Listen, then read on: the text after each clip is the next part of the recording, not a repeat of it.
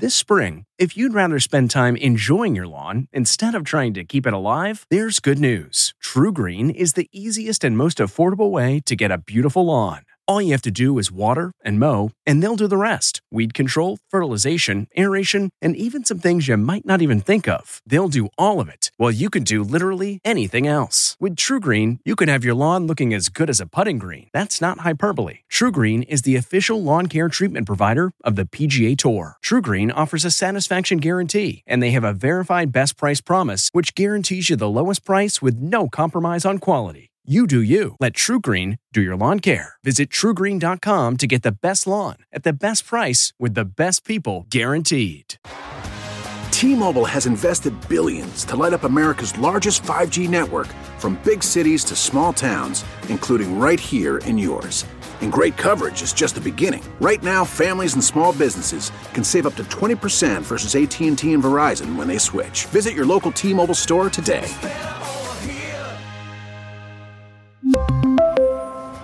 Plan savings with 3 lines of T-Mobile Essentials versus comparable available plans. Plan features and taxes and fees may vary. This episode is brought in part to you by Audible, your go-to destination for thrilling audio entertainment. Whether you're looking for a hair-raising experience to enjoy while you're on the move, or eager to dive into sinister and shocking tales, Audible has an exclusive collection of thrillers from best-selling authors that will keep you on the edge of your seat. Like James Patterson's first audio-only thriller, The Coldest Case. Experience stories like never before, where every chilling detail is brought to life by captivating sound design. Plus, as an Audible member, choose one title a month to make yours forever. And now, new members can try Audible free for 30 days. Just visit audible.com/WonderyPod or text WonderyPod to 500-500. That's audible.com/WonderyPod or text WonderyPod to 500-500.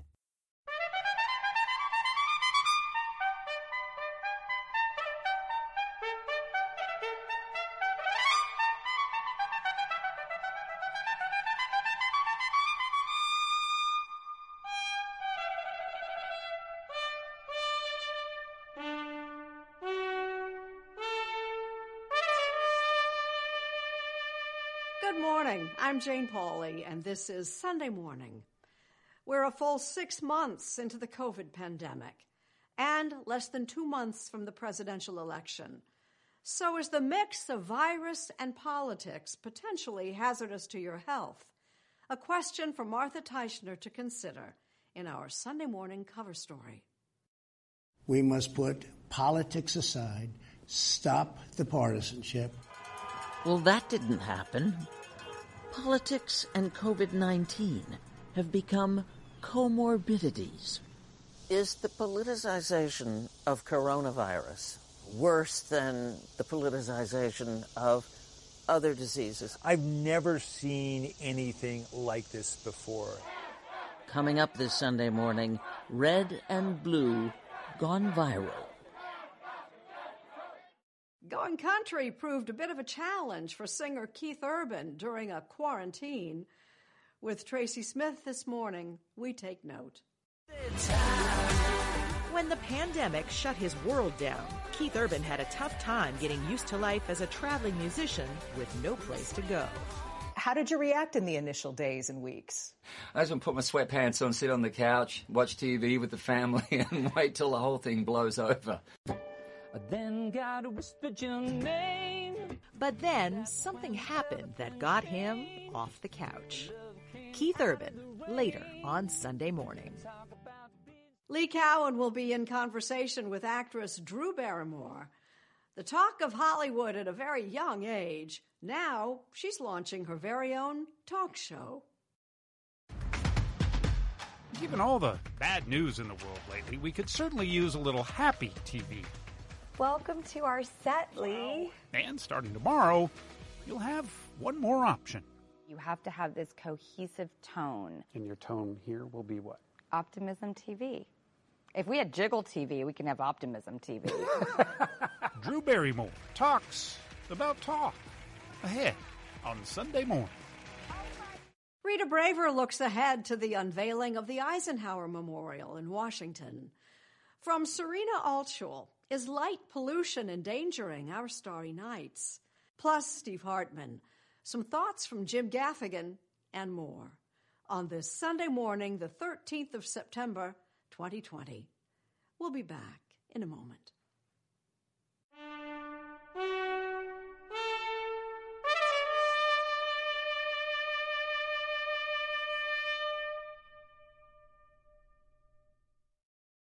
How's this for something that could be hazardous to your health? The combination of one highly contagious virus and one very contentious political campaign. Our cover story is reported by Martha Teichner. You just breathe the air, and that's how it's passed. The date of Bob Woodward's bombshell recording, February 7th, is important. This is deadly stuff. President Trump knew then the threat of COVID-19 and had no qualms about downplaying it. We don't want to have to show panic. We're not going to show panic. And that's exactly what I did. But panic tanked the markets. Check this out. We are off 900 points. February 25th. The Dow really taking it on the chin. A disaster of a down day. We are on pace for the fourth worst points decline for the Dow in history. Capped by CDC Dr. Nancy Messonnier's coronavirus warning. We are asking the American public to work with us to prepare in the expectation that this could be bad. I'm going to be putting our Vice President, Mike Pence, in charge. No fan of bad news. The following day, President Trump announced his own coronavirus task force. And control of the COVID message shifted from the CDC in Atlanta to the White House. When you have 15 people, and the 15 within a couple of days is going to be down to close to zero, that's a pretty good job we've done. Was that when it happened? USA! USA! Was that when politics, when partisanship? We don't want your shutdown anymore! Became the lens through which Americans began viewing the pandemic? It's a little shocking to see so many people not wearing protective masks, not staying 6 feet apart. We thought that the more worried people were about COVID, the more likely they were to be following all the kind of public health best practices, and that's not what we found. Shana Gadarian is an associate professor of political science at Syracuse University. What we found was that the biggest divider in people's behaviors was not their age, not their demographics, not their education, it was their partisanship. Gadarian and two colleagues have been surveying Americans' attitudes toward COVID-19 since March. Look at mask wearing, even hand washing. Democrats and Republicans diverging as much as 20%. As states opened up, the gap widened. Messages from health leaders like the CDC were rapidly changing over time, and that's very hard for people to keep up with. So they have to turn toward those kinds of experts that they believe and that they trust. And in this case, the kind of message from the White House was dominating. If politics is about winners and losers, during the COVID crisis, the CDC has lost big time. There was a problem with the test kits, but they think they've fixed the problem. Starting with the slow, botched rollout of its test kits. And then it's about face on whether we needed to wear masks. I ran emergency response at CDC for 4 years. There was never a response I was involved in where we didn't make mistakes. Dr. Richard Besser spent 13 years at the CDC and was acting director in 2009 during the swine flu epidemic. It's hard to predict that if this goes away, whether it will come back more severe. He now heads the Robert Wood Johnson Foundation. What was different in this situation was that CDC wasn't out there every day being able to explain. The CDC's director, currently Dr. Robert Redfield, is one of its only political appointees. I really do think it's important to clarify this as we... By mid-March, Redfield had all but disappeared from the president's daily coronavirus task force briefings. Since then, CDC guidelines on reopening the country? Open our country. Open us up. We need to work. Varied. On schools. We have social distancing as best that we can. On testing. Watered down. When you see the fingerprints of politics in the public health recommendations, that's a real problem. And it's a problem because it makes it hard to then discern what's being done for political reasons and what's being done for public health reasons.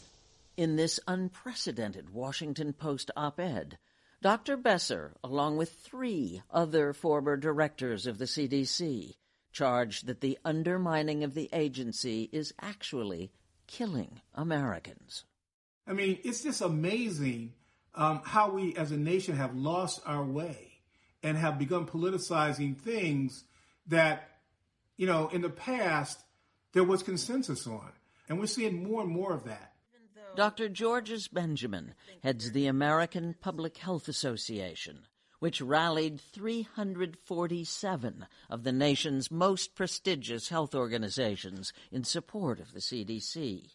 Politics plays a role in lots of things, but if people think that is your primary purpose, then they're always suspect. And it gives people who don't want to participate the wiggle room not to do it. This is a sign of control. To openly defy restrictions they don't like. We believe this is an infringement on our constitutional rights. Even to attribute political motives to public institutions. Trust that the CDC is providing reliable information about the coronavirus has dropped dramatically, regardless of party affiliation, since April. Roughly 4 in 10 Americans think that during the Trump administration, the CDC and the Food and Drug Administration are paying too much attention to politics. The president last month stoked that sentiment, accusing the FDA of slow-walking the testing of COVID vaccines and treatments to harm him politically. You have a lot of people over there that don't want to rush things because they want to do it after November 3rd. He was pushing convalescent plasma as a COVID treatment. And guess what happened? I'm pleased to make a truly historic announcement in our battle against... Just before the start of the Republican National Convention, the FDA granted emergency authorization for its use. So some people say the optics either look like politics or pressure. What do you say about that? FDA Commissioner Dr. Stephen Hahn defended the decision. The professionals and the scientists at FDA independently made this decision, and I completely support them.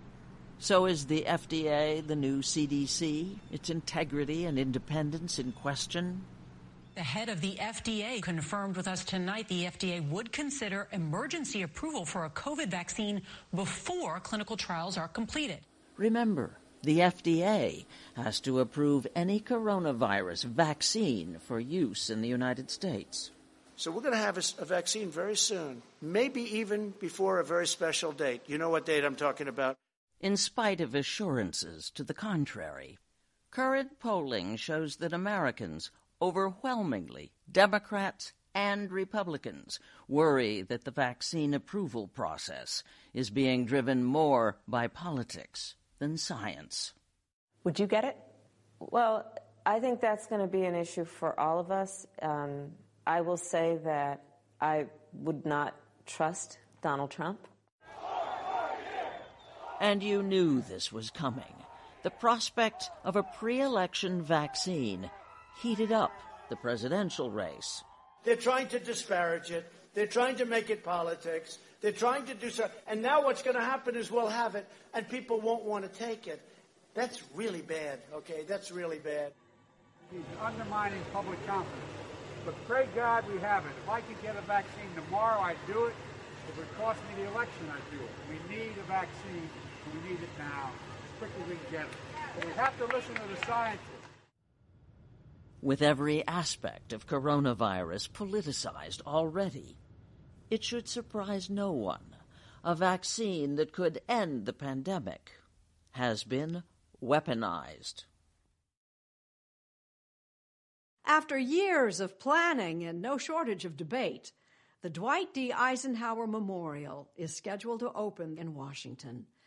Rita Braver has a preview. The tide has turned. The free men of the world are marching together to victory. I have full confidence in your courage, devotion to duty, and skill in battle. We will accept nothing less than full victory.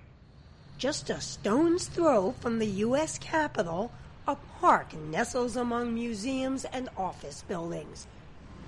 20 years in the making, it's a new memorial dedicated to a president who is garnering new esteem, Dwight D. Eisenhower. So, your first time here? It's my first time. I'm quite overwhelmed by it. We visited the memorial with Susan Eisenhower, the president's granddaughter. I'm really thrilled. A foreign policy analyst who has spent years studying her grandfather's career. Granddad used to say, don't let them put me on a horse. So he's not on a horse. He's leading men, which I think is far more appropriate.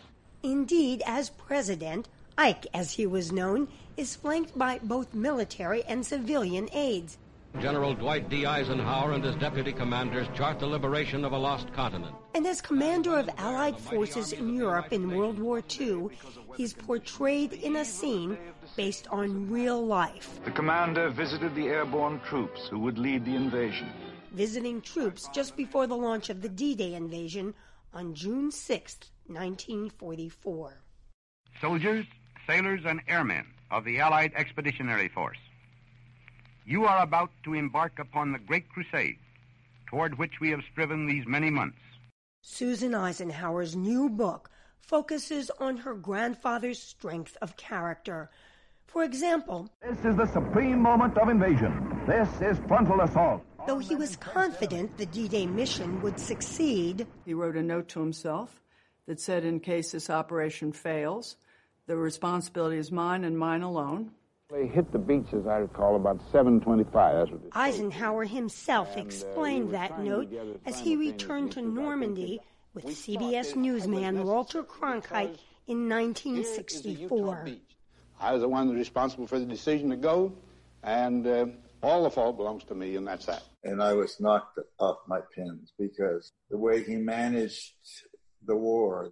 Renowned architect Frank Gehry says he'd never really studied Eisenhower until he was invited to compete for the chance to design the new memorial.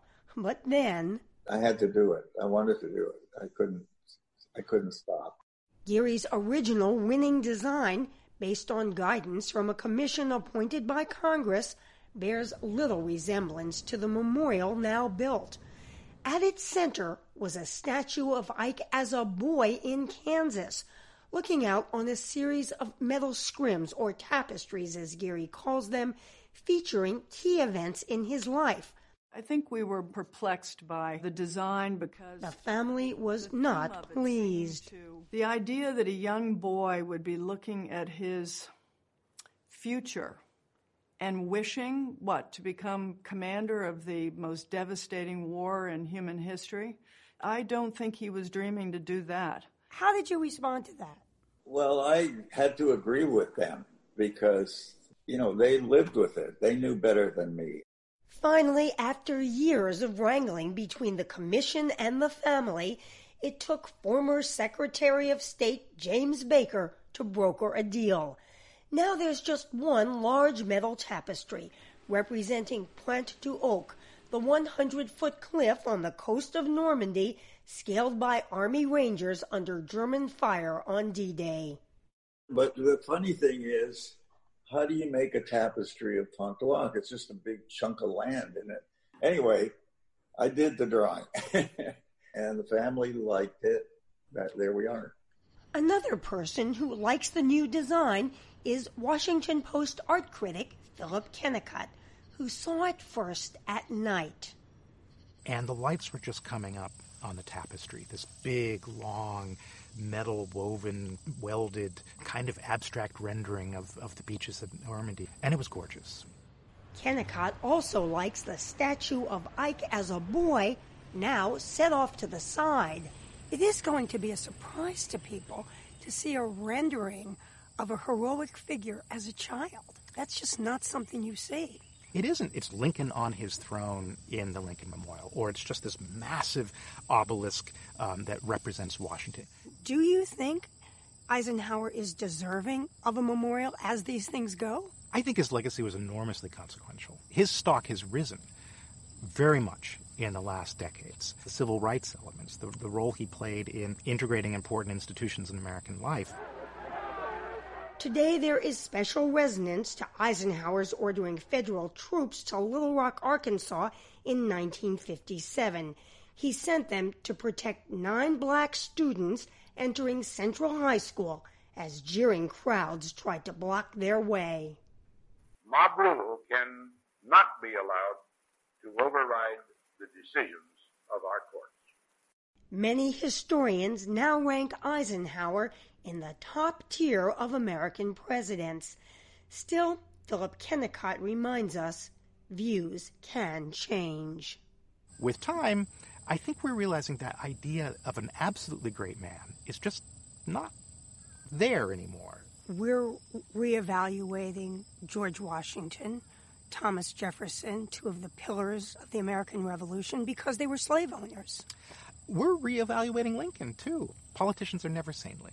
Supreme Commander General Eisenhower. But Susan Eisenhower has no doubt that her grandfather's legacy, both as general and as president, should be honored. He had such an extraordinary career. It went on for 50 years. He is a man, I think, whose values and principles can be an inspiration for rising generations. And that's what memorials are for, after all. We all go with President. You like Eisen, I like Eisen. Everybody likes Eisen for president. Hang out the banner, beat the drum. We'll take Eisen to Washington. We'll take Eisen to Washington. Say goodbye to performance-robbing engine deposits with Shell V-Power Nitro Plus Premium Gasoline. Hate to break it to you, but lower-grade fuel can leave deposits in your engine that build up over time and leave your engine's performance severely lacking. Thankfully, Shell V-Power Nitro Plus removes up to 100% of performance-robbing deposits with continuous use in gasoline direct injection engine fuel injectors. Download the Shell app today to find your nearest Shell station and rejuvenate your engine with Shell V-Power Nitro Plus Premium Gasoline. Fuel up at Shell. As you may have noticed, we have a thing for the sun here at Sunday Morning. But what's happening to America's skies once the sun goes down? Has the stargazers Serena Altschul's talking to. Very gloomy indeed.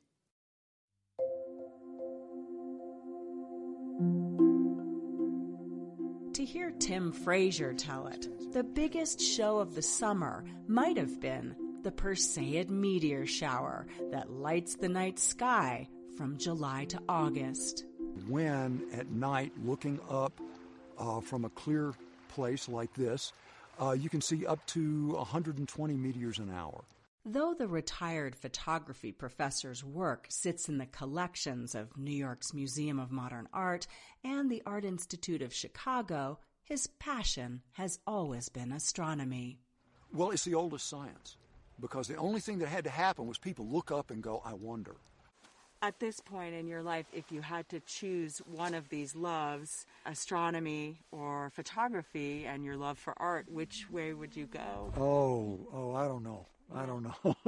That's really hard. They're intertwined. They are, and the thing is, I think through appreciation of art and aesthetics, it makes me thoroughly enjoy what I see through the telescope more, because you're seeing a real world that is so unbelievably complex and beautiful.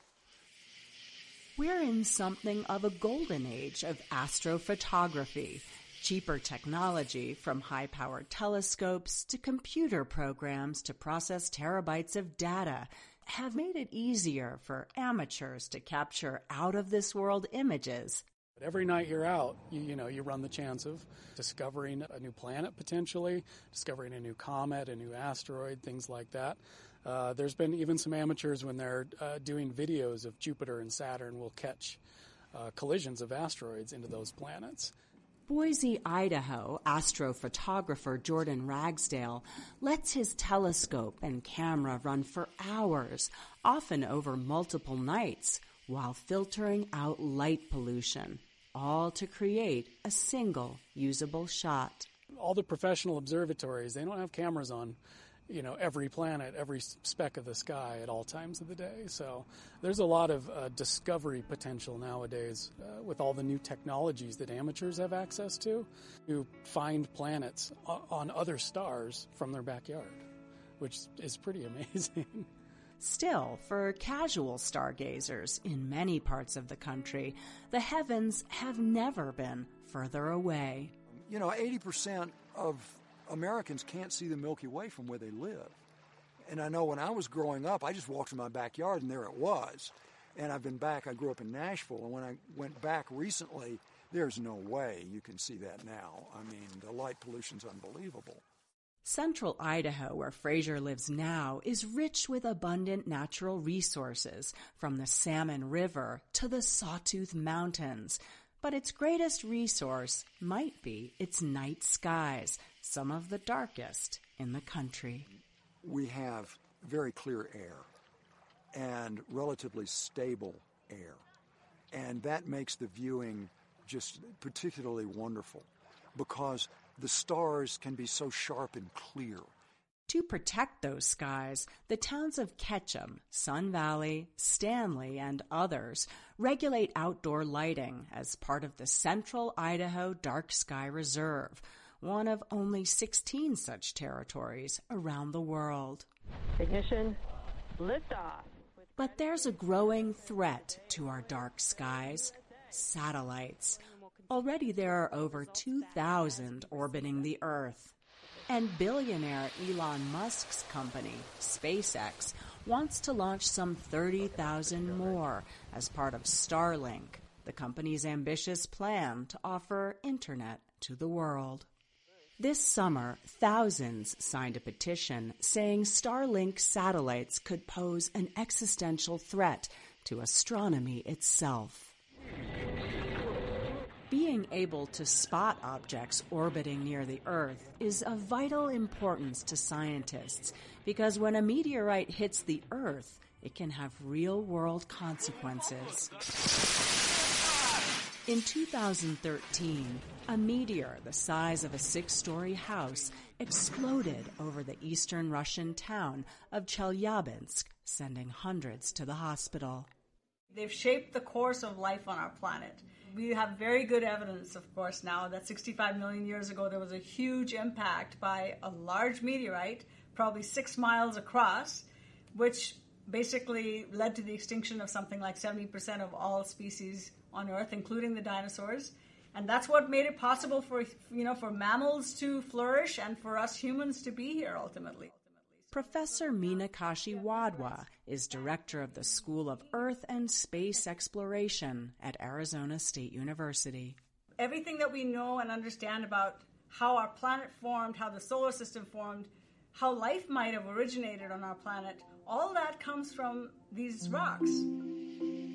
So maybe preserving our ability to see the night sky isn't just about stargazing or shooting stars or even astronomy, but something deeper and more fundamental, something to consider the next time you find yourself looking up and see no stars at all. It's very disruptive, and it's disruptive for animals like us. We need the dark. We do need the dark. Just like we need the light. Exactly.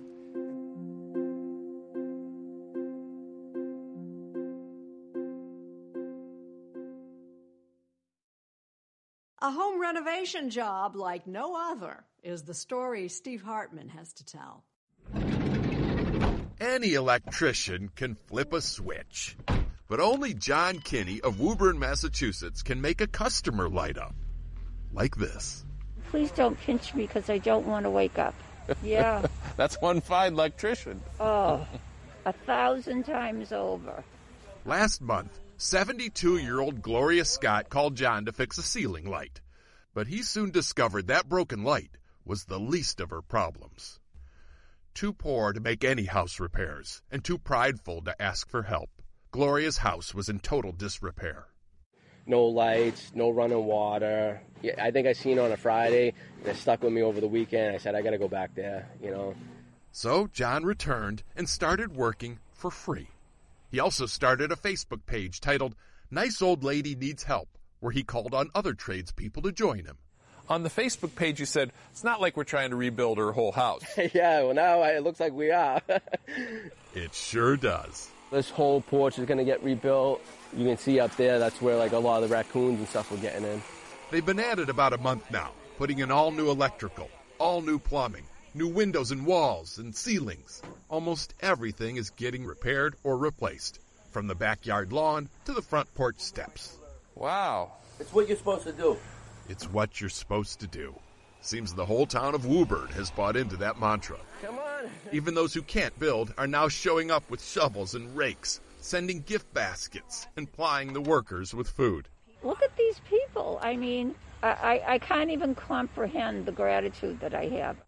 John is equally speechless. Yep. It's just, there's no words for it, It's not going to end with this house, though, either, is it? I don't want it to, and that's why we put a name to it, the Glorious Gladiators, and we want to keep going with this. John would like to see chapters of Glorious Gladiators across the country, helping seniors in similar situations. Seniors like Gloria Scott, who had a broken light, but now shines brightly thanks to an electrician, hardwired for kindness.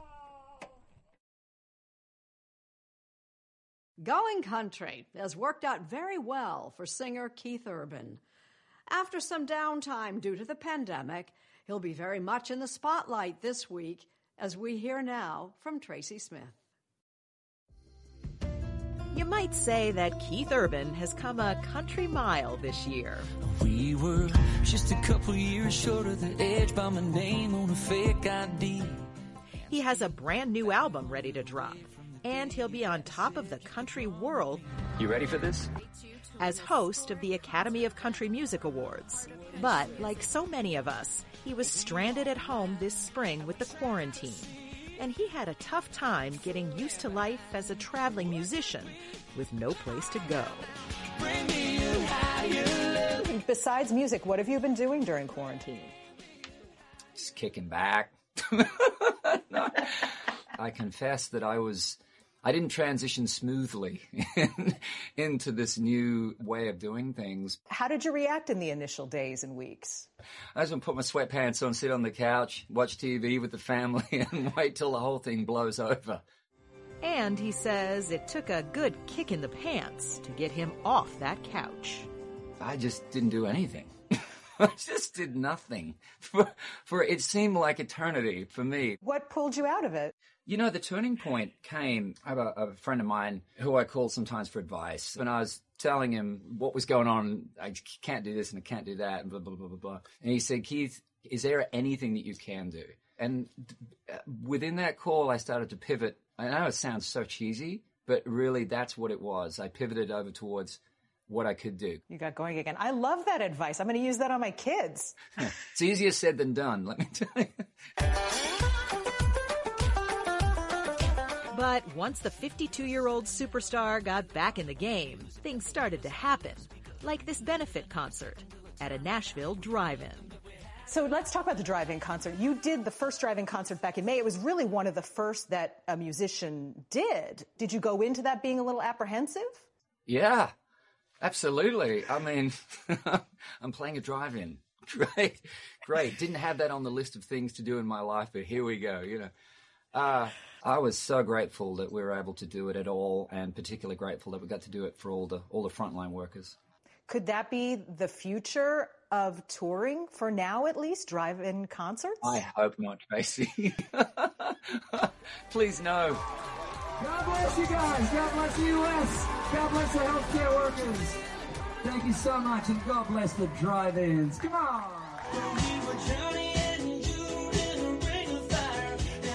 In some ways, the chaos of 2020 followed Keith Urban into the recording studio, too. His latest album, The Speed of Now, Part 1, was finished under the cloud of the pandemic, and he says you can feel it in the music. There's a chunk of this record, probably a good third of it, that wouldn't have happened without what we went through. A third of it? Probably, yeah. I would say I had 70% of the record finished. So some of these songs came because of the times, from the times, and were even created during that period as well. For example, the song Out the Cage is about something a lot of people can relate to just now, an overwhelming need to escape. Don't know just how long, but I've been trapped in it quite a while. Wonder if I'll make it out. Sometimes I forget who we were back then. Of course, not every new song is about the new state of the world. Polaroid is a snapshot of good times in days gone by. Is there really a Polaroid? When I moved to Nashville, I lived in this just run-down house in a questionable part of town, and we were all crammed in there, and we used to throw the most insane parties. And somebody foolishly gave us a Polaroid camera, and the fridge would get covered in snapshots of these encounters. All I can say is I'm glad you can burn Polaroids. Okay, so they no longer exist. No, I hope not.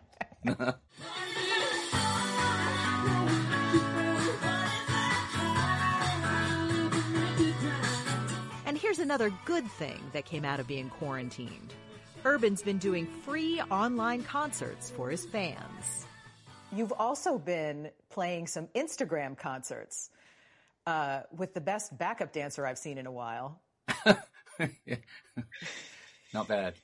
Is that just kind of a spontaneous thing that's been happening? Yeah, because, we want to play, and I needed a guitar tech. So, put my wife to work. What do you need? I got it. Thank you. Give me that. Gee, my tech is out of the gig. It doesn't hurt that his guitar tech is one of the most famous women in the world. On this album, there are a couple of songs with lyrics about how a woman can save a man. Right. And I'm wondering if that really rings true for you. Oh, yeah, infinitely true for me. Nicole Kidman and Keith Urban have been together since 2005, through the good, the bad, and the downright awful.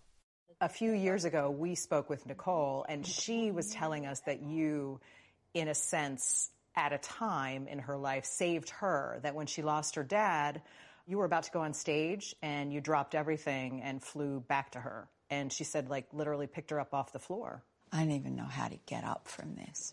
How did you get up? Because I had a husband that came right back. I called him screaming and crying, and he was about to go on stage, and he walked off stage, and he got on a plane. He'd just gotten there.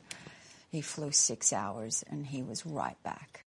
For her to be in Nashville and me to be in California was excruciating, and having just landed. And so I'm like, I've got to get back immediately now, waiting around to be able to get a plane to get me back as fast as possible was just indescribable. So,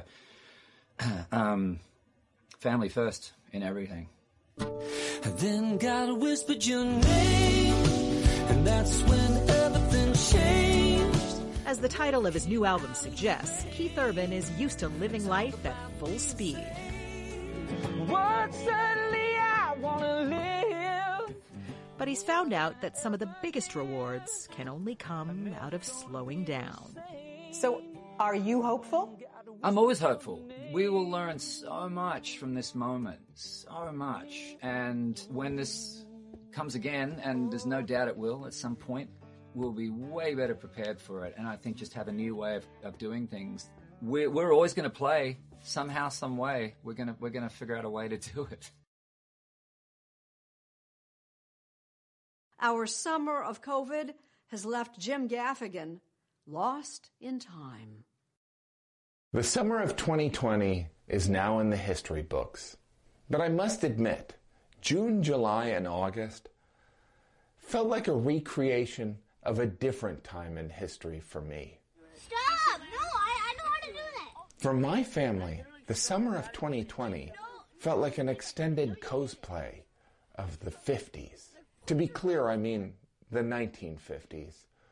I know we were so divided as a nation this summer, it felt like the 1850s, but I'm talking about the boring old 1950s.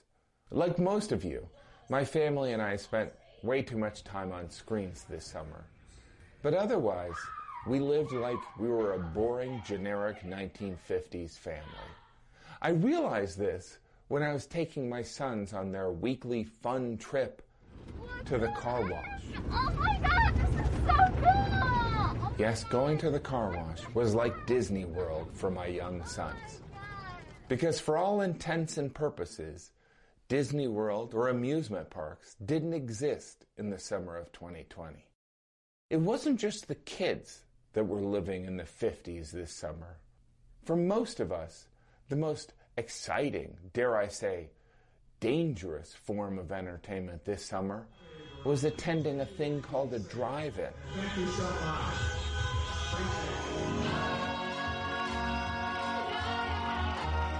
Yes, that movie American Graffiti was not a nostalgic nod. It was a foreshadowing of what the summer of 2020 would be like. Face it, this summer it was the 50s.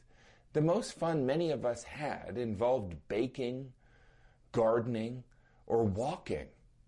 I'm kind of surprised Netflix didn't announce a reboot of The Lawrence Welk Show. It's the Lawrence Welk Dodd Show. Thank you, my good friend.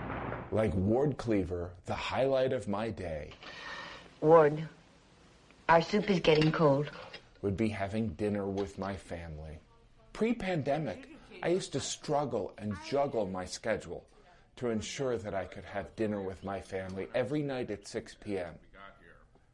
This summer, every day, I spent most of my time preparing and cooking dinner for my family. Why? Because it was the 50s. Wait, if I was preparing and serving my family, I was a 1950s suburban housewife. I'm like Betty Draper. I can see the resemblance. Don't worry, the 1950s were followed by the 60s, and they were very peaceful. Right? I'm Jane Pauley. Please join us when our trumpet sounds again next Sunday morning.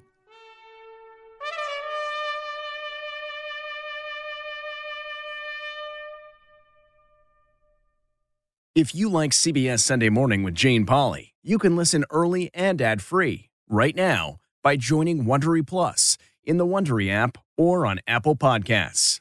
Prime members can listen ad-free on Amazon Music.